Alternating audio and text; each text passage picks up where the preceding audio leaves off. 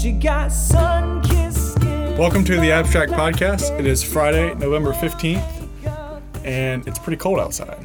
It is cold outside, and I'm Colin, and this is... My name is Javen, and we're back here in the studio today. It's 12:41, so we have 19 minutes to record an episode, Until and class. then we're heading back to class. You remind me of a song that starts with ooh, ends with ah. You got that Black Betty feel and the Aerosmith walk. It goes la la la, la la la. It goes la la la, la la la. It goes la la la, la la la, la la. Yeah, man. I seen someone posted on Facebook recently that they were thanking God for the 3 days of fall that we got to experience.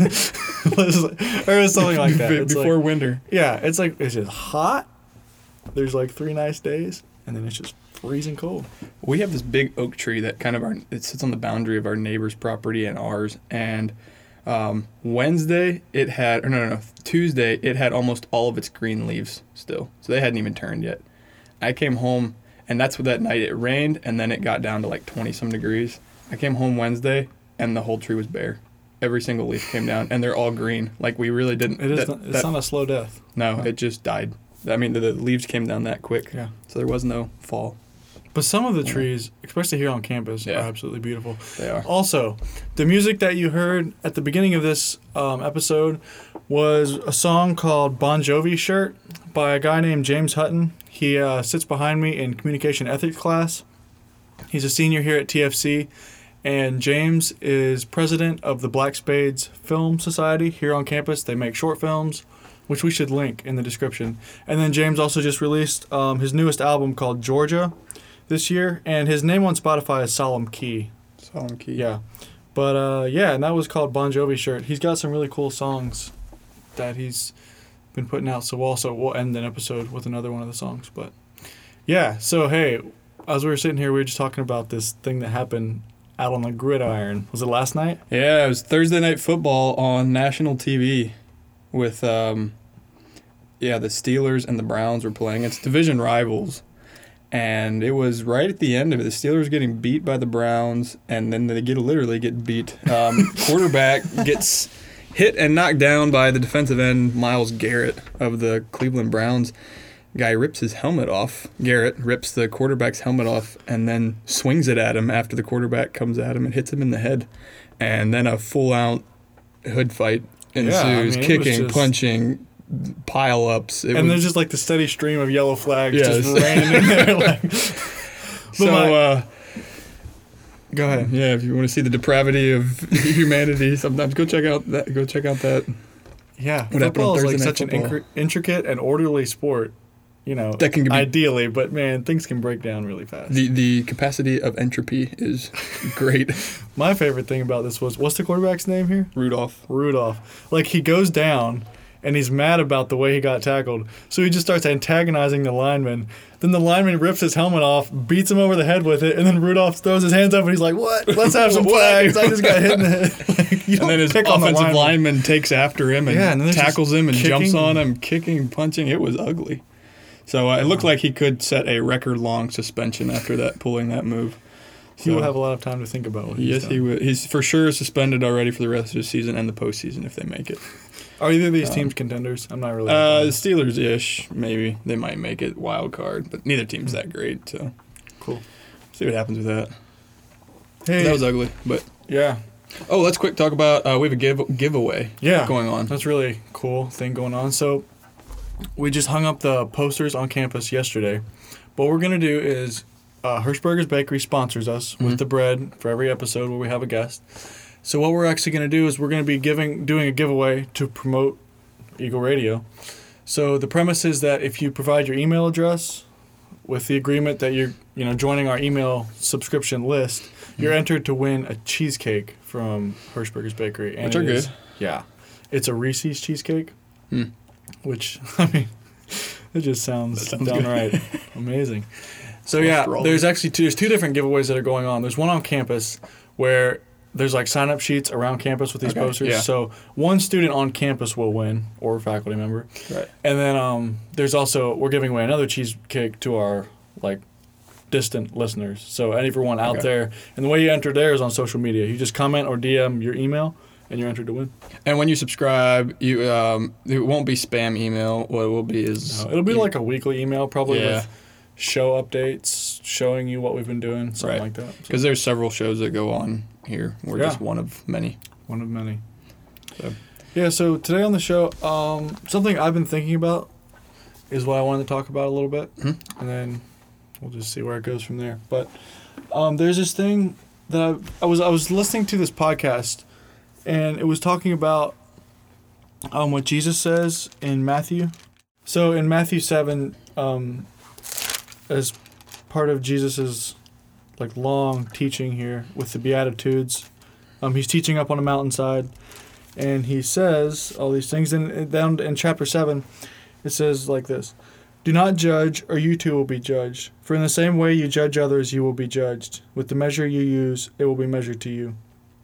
Why do you look at the speck of sawdust in your brother's eye, and pay no attention to the plank in your own eye? How can you say to your brother, 'Let me take the speck out of your eye,' when all the time there's a plank in your own eye? You hypocrite!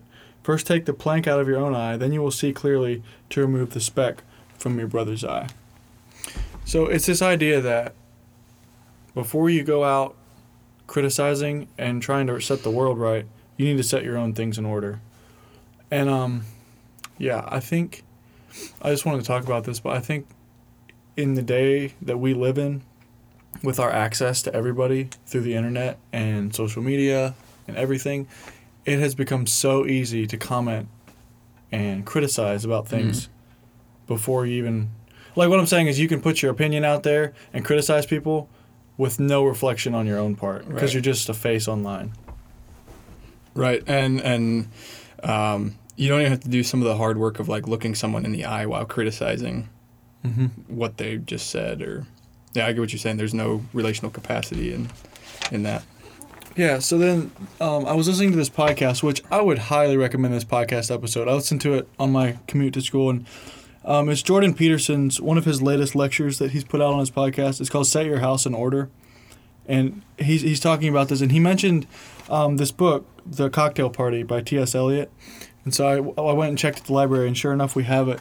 And so I just wanted to read a short passage out of here. It's what's going on is this woman named Celia comes to this guy who's like a psychologist, or a psychiatrist, like a shrink type of thing, and she's wanting, I guess her life isn't going very well, and so she's wanting some advice.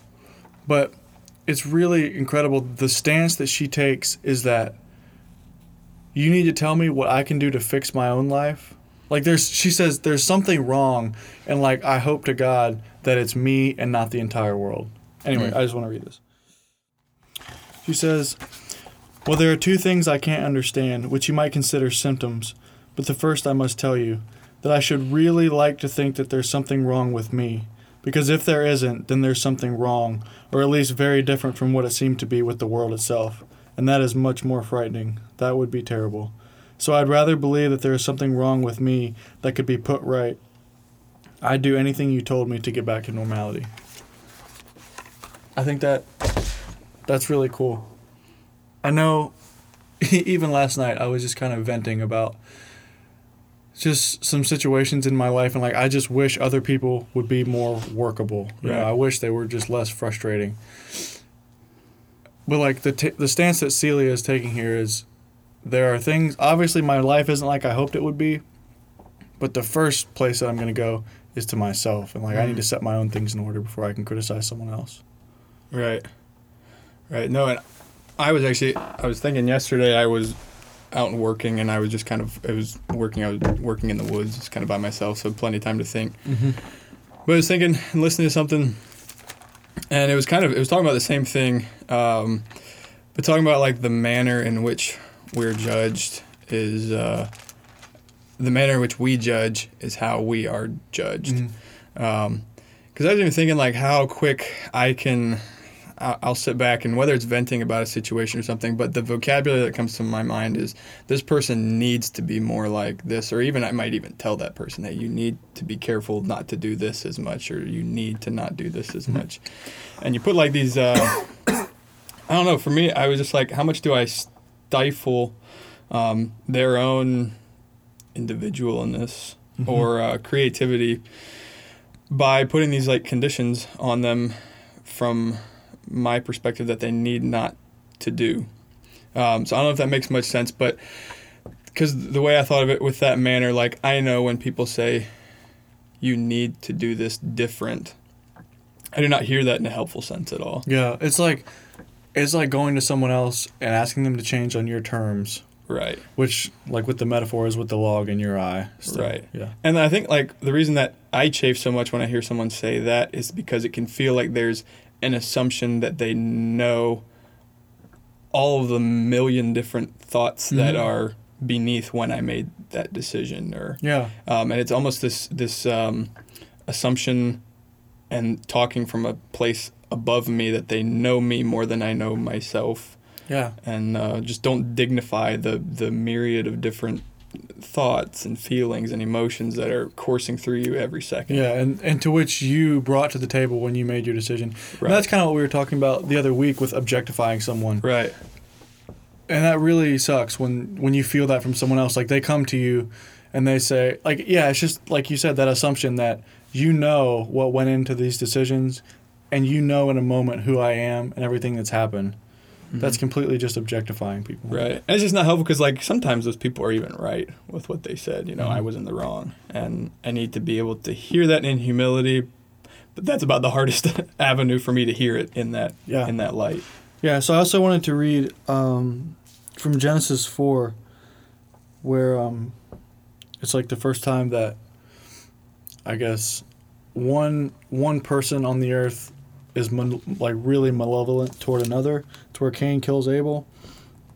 And it talks about how Abel was presenting good sacrifices to God, putting his best foot forward. And, you know, the story isn't super detailed, but maybe Cain, he wasn't doing that so much. And so it says, now Abel kept flocks and Cain worked the soil. In the course of time, Cain brought some fruits of the soil as an offering to the Lord. But Abel brought fat portions and some of the firstborn of his flock. The Lord looked with favor on Abel and his offering, but on Cain and his offering he did not look with favor. So Cain was very angry, and his face was downcast. So at this point, you know, Cain is having a really hard time of it. And when he looks out at the world, he's saying there's something wrong with the nature of reality, not with my own self. And then God comes to him and says, Cain, why are you angry? Why is your face downcast? And this is interesting. God says, if you do what is right, will you not be accepted? But if you do not do what is right, sin is crouching at your door. It desires to have you, but you must master it. And then I guess it's just too much for Cain because he sees Abel, that's his ideal, what he would like to be like, but he can't master sin. And so it says, now Cain said to his brother Abel, let's go out to a field. And while they're in the field, Cain attacks him and he kills him. So he's unsettled with reality, but then instead of looking and setting himself in order to try and solve his problems, he just goes after someone else and kills them. Mm-hmm. Which makes me think, like, why, what is it about humanity that has a bent towards looking elsewhere before looking inward? Because I was reading something this morning, this study, I think it was 1989, People magazine did what they called a Sindex, which was basically this index of sins from like most egregious to less or whatever. But so they asked people to respond and they averaged out all the numbers, and it looks like the average person commits 4.64 sins per week, you know? And what in the world? Yeah, I don't know. I thought that was interesting. And like the sins were like the most egregious were like, I mean, it was like child abuse. It was, okay. It was, I mean, they were very heinous sins. But so, yeah, as a culture, or as a broad brush stroke, but we identified that we commit, you know, a little less than 5 sins per week, which isn't that, I mean, you make 5 bad decisions a week. It's not too bad.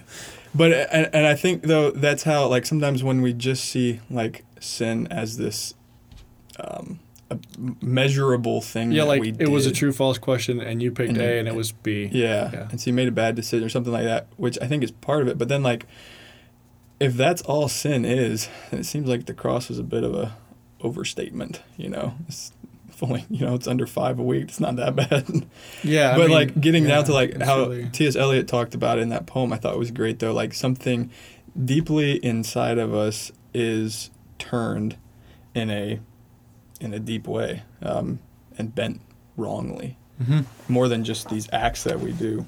And I'm trying to find a quote. There's a great quote that went along that I saw this morning, but I'll see if I can find it then. Yeah, I want to read this again because I think it's so good. She says, well,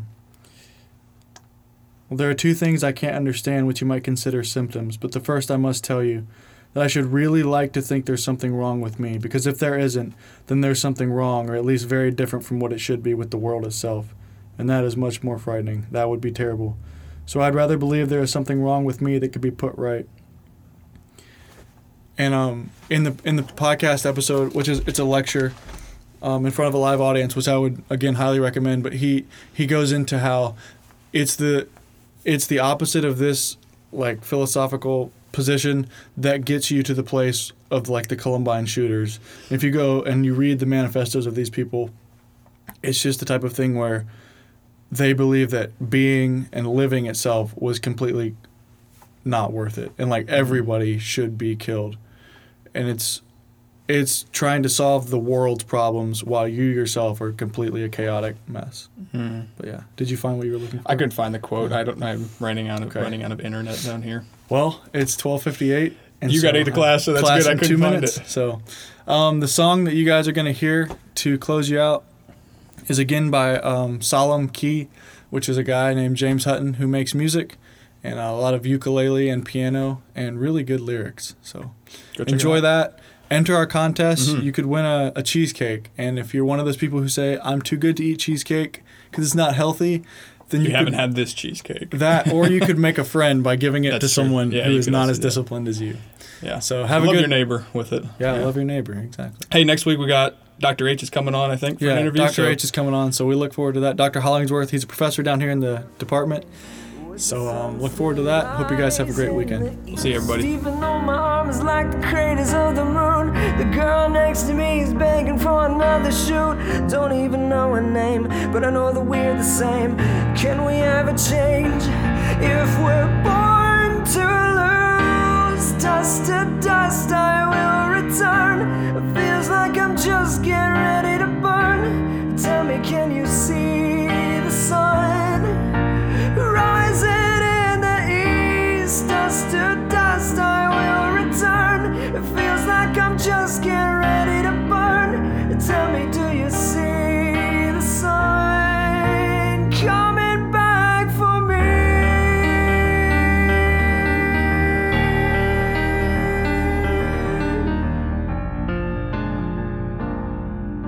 Misrepresentation of everything I seem. I'm even a traitor to my body. 1 John 2.